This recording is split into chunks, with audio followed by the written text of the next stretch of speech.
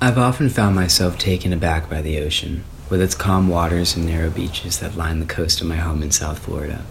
There's a tranquil respite met by toes in the water and a sense of grounding that's truly irreplaceable.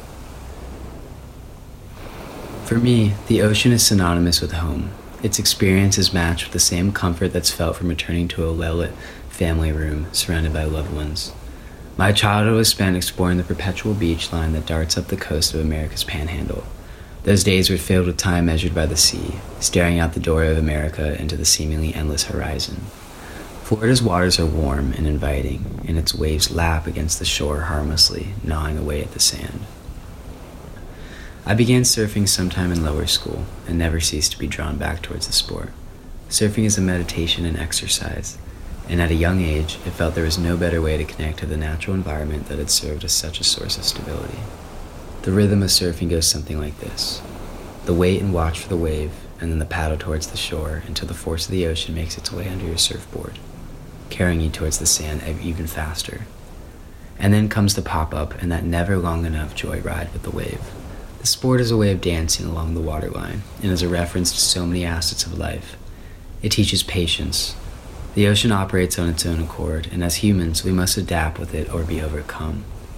It demands respect as well, and requires great knowledge and passion to remain safe and sincere in an element that is entirely not your own.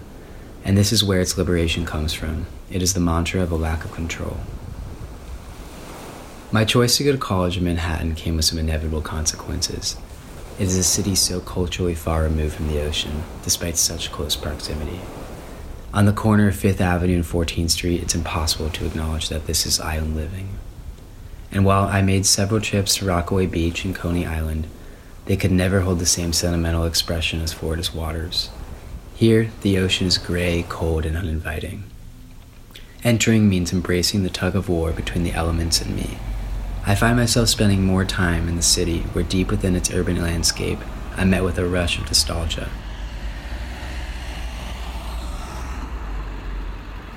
Much like the roar of the ocean meeting the sand, the perpetuation of traffic here creates a similar sound. While I'm walking around New York, the rush of cars driving by fades into a monotonous drone.